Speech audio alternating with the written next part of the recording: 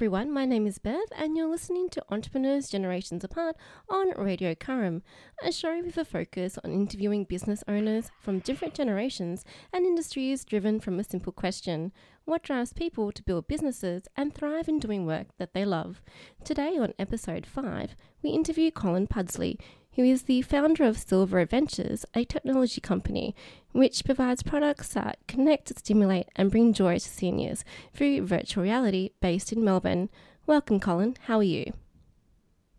Hi, Beth. Thanks for inviting me onto the show. Appreciate it. Awesome. Thanks for coming on board. So we're just going to ask a couple of questions about the amazing work that you do.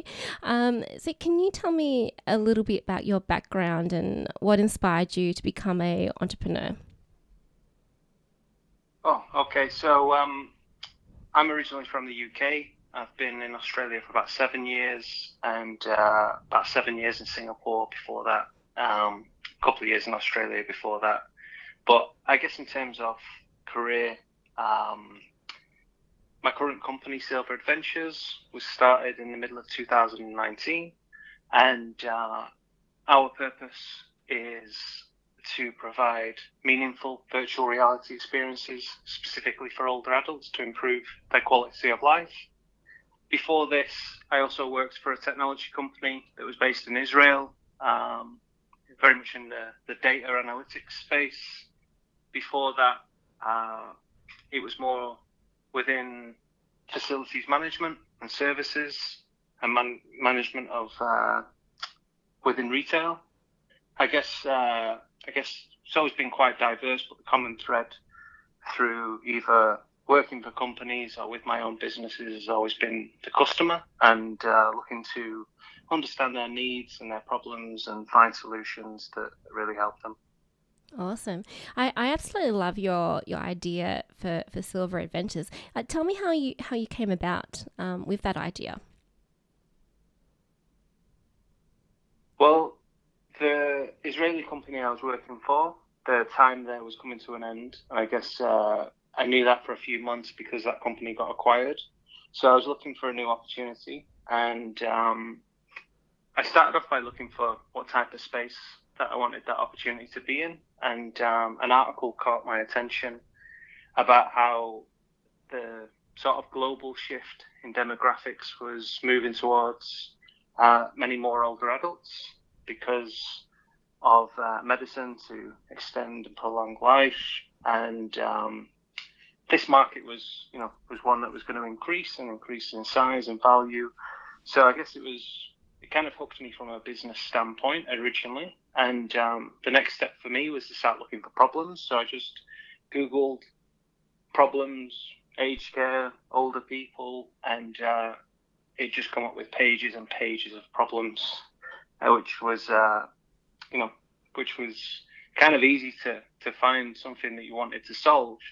The thing that really resonated with me were problems around loneliness, around isolation among older adults, around how that can lead to other mental health issues with depression, anxiety, early onset of dementia.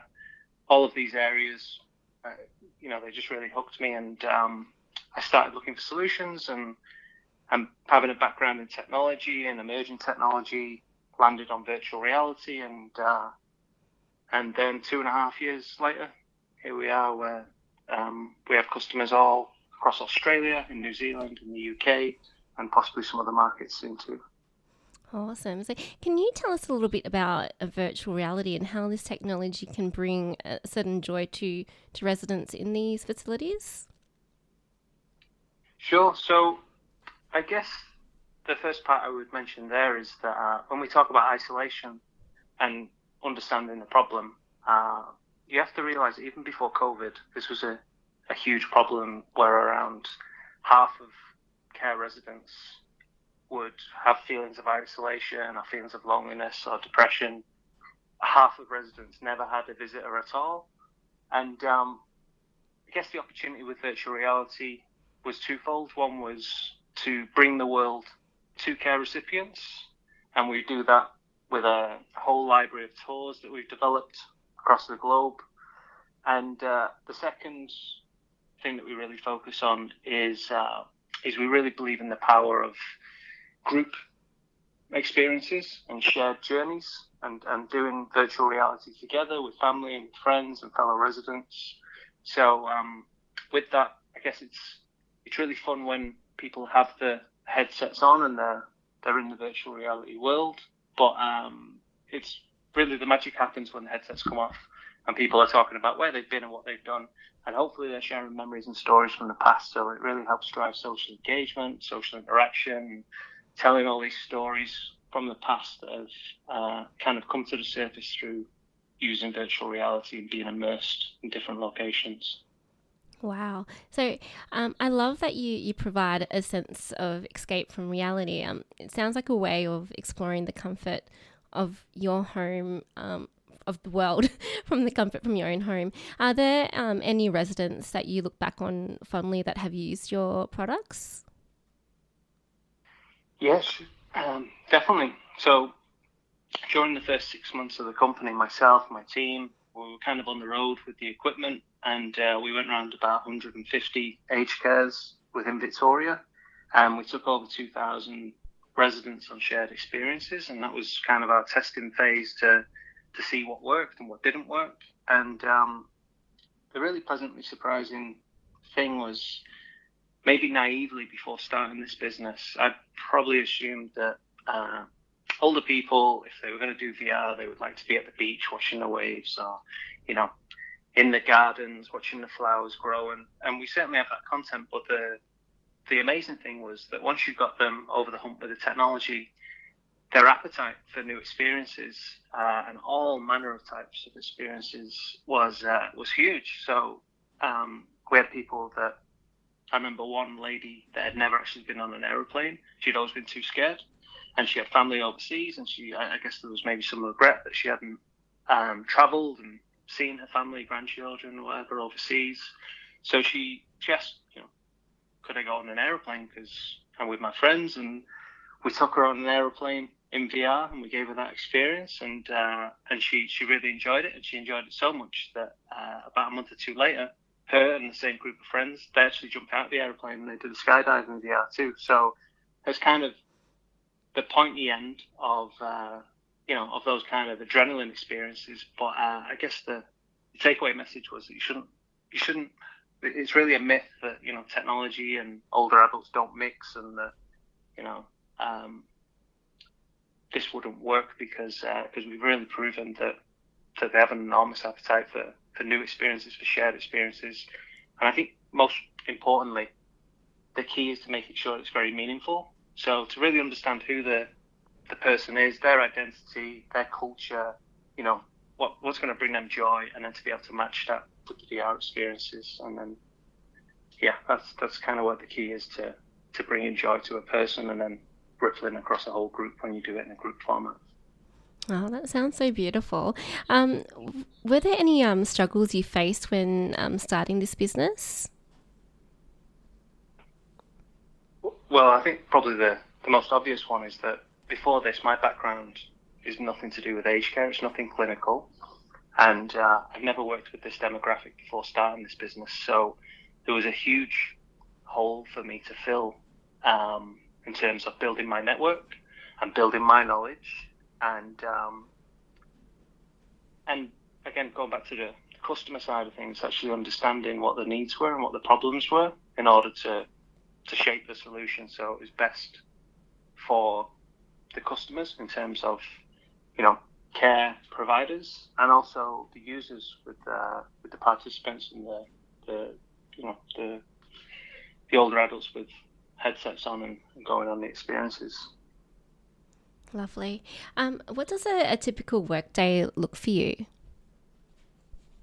Typical workday is probably starting with a bike ride is my kind of thing, and that is usually where I guess most of my brain fart ideas come. I will go for a bike ride, and during those rides, I don't know, just all manner of ideas pop into my head for the business. Some of them good, some of them not so good, but that seems to be that space. Then maybe starting about 9, ending around 5. I have young children, so play with my kids for a few hours, do the usual family activities with them. And then when they go down to bed, maybe by about 8 o'clock, maybe some calls overseas, and then wrap up by maybe about 10 o'clock, and then start the next day the same kind of way. Lovely. How has COVID-19 affected your day-to-day working life? Well, I think that a lot of people assume that because the problem that we were looking to address has gotten so much worse because of COVID, then that would be a big win for the business. And there's no doubt that people in general now have felt what it's like to feel isolated, to feel disconnected socially, and had a kind of peek behind the curtain of what perhaps life is like for someone in an aged care home, or someone suffering with mental well-being issues. So that's been positive from an awareness standpoint. In terms of a business standpoint, there's a huge amount of opportunity for what we do, and it's taken a lot of work to build traction, to build awareness and educate customers. And we're really at an exciting point in the business now, after sort of sowing the seeds of all that awareness and education. So we're growing really well at the moment. But one of the even simple things with COVID was the fact that everyone become so much more comfortable using things like Zoom. I guess when I first started the company, I imagined we'd have to have like a representative in Sydney and Brisbane and all these different locations, boots on the ground kind of stuff. One of the silver linings of the whole COVID stuff was just that we can do sales, we can do support, we can do training all remotely. There's ways that we can manage the actual hardware remotely as well. But in terms of just customer engagement and nurturing those relationships, it's actually proven to be fairly doable based out of our head office in Melbourne. And then we've got customers all around, Australia and other countries too. So that's probably been like a big shift and a real big positive in terms of growth and expansion. Awesome. What do you like most about your own business? What do I like most about it? What I like most about it is the fact that you can start any business you want, and if it's going to be a business, it needs to make profit. So it's not a not-for-profit company, but there's ways that you can make money and grow a business that positively impact people, or there's ways that you can do it and negatively impacts people too. So I love the fact that this business, the more we grow, the more we expand, all of the exciting stuff we get to do, ultimately it's all having a very positive impact on people's lives. I previously built a company in Singapore that was kind of in the environmentally friendly space. So everything that we were doing was having a positive impact on the environment. And again, there's a bit of synergy there with, when you go to work each day, that it's amazing building a company and seeing it grow and people develop and, all of the exciting challenges you get to overcome and satisfying ones. But ultimately, I think if you're having a positive impact on people's lives, then that's a huge win for getting up out of bed each day. Awesome. So what advice would you give to those considering creating their own business? I would say that you really need to be extremely motivated and driven. It's very easy, particularly at the start, when something's a new idea or a new concept, to maybe listen to naysayers and get overwhelmed with how many things you have to do. I think that you have to really focus on maybe what's going to give you best bang for your buck in terms of where you spend your energy and your time. If you're passionate about certain areas of a business, or you're very skilled in certain areas, maybe focus on your strengths, particularly at the beginning, and look to either ask people that you know within your network, about other areas of the business that maybe your weak points or you're not so strong at, or bring in people, who have those skills to support you, and you can focus on whichever area that you're most passionate about. But yeah, you have to be very, very driven. It'll probably take you longer than you think it will to build. It'll probably cost you more time or more money than you think it will. So, have realistic expectations. If they kind of steer away a bit, then don't get deterred. And probably the last thing I would say is that if you've got family, if you're married, or even close family, then get them on board with the idea, get them on board with the opportunity and the plan, and their support can really be super helpful, particularly if you're struggling or things are not quite going according to plan. Having their support is amazing. Cool. Are there any books that have helped you over the years as a business owner or even in life? Yeah, I enjoy a good book. I would say in terms of a business one, there's one that I really like, a really simple book it's actually called The Decision Book. I'm trying to think who it's by. It's by Mikkel Krogius, I think is the name. You have to check that on Google, but it's different models for strategic thinking. So ways of, if you've got an idea, how to actually understand your idea, prioritize tasks. It's a decision book, but it's the 50 models or however many models that are in the book are really useful to apply to different situations, and they're kind of cookie cutter stuff that you can just pick up and whatever the decision you need to make is, you can use one of these models. It's really good. The other one that I really like is kind of more about an entrepreneurial journey. There's a book called Reinventing the Wheel, which is about Dean Kamen, who's the inventor of the Segway, and that was an invention that got a huge amount of hype and amazing story and huge investments, and didn't really go according to plan, and ultimately it might prove to be some world-changing invention in the future. So it's certainly not a flop. It's just it's a super interesting story from a founder and an inventor and an entrepreneur's perception and lens. Cool. Who was an older person that you admire and why?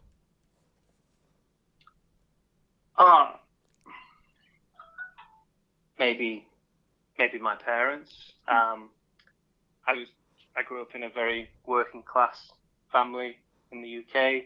My dad was entrepreneurial, had different small businesses, very much like sort of in the tradie space, very hard working. My mum also very hard working in the care sector, and they didn't have things easy, but worked very hard, and ultimately I had a happy upbringing. So probably my parents. Lovely. If our audience would like to get in touch with you, how can they find out more about yourself and Silver Adventures? Yeah, by all means. So if you want to find out more about Silver Adventures, our website is silver, SILVR, adventures.com.au. You can find us on all different socials at Silver Adventures. You can find me on LinkedIn. More than happy to connect with me. We actually do have our own podcast as well. So if you're into podcasts and if you're interested in innovation within aged care or different challenges and opportunities and issues, then we have a podcast called Aged Care Enrichment. You can find it on all of the usual podcast platforms, and you might find that interesting too. So reach out, say hello, happy to connect with anyone. Brilliant. Thank you so much, Colin, for being part of the show today. It's been wonderful talking to you. I hope you enjoyed this episode of Entrepreneurs Generations Apart. If you are an entrepreneur and would like to take part in future episodes, email Bev at celebratelivinghistory@gmail.com or connection@radiokaram.org.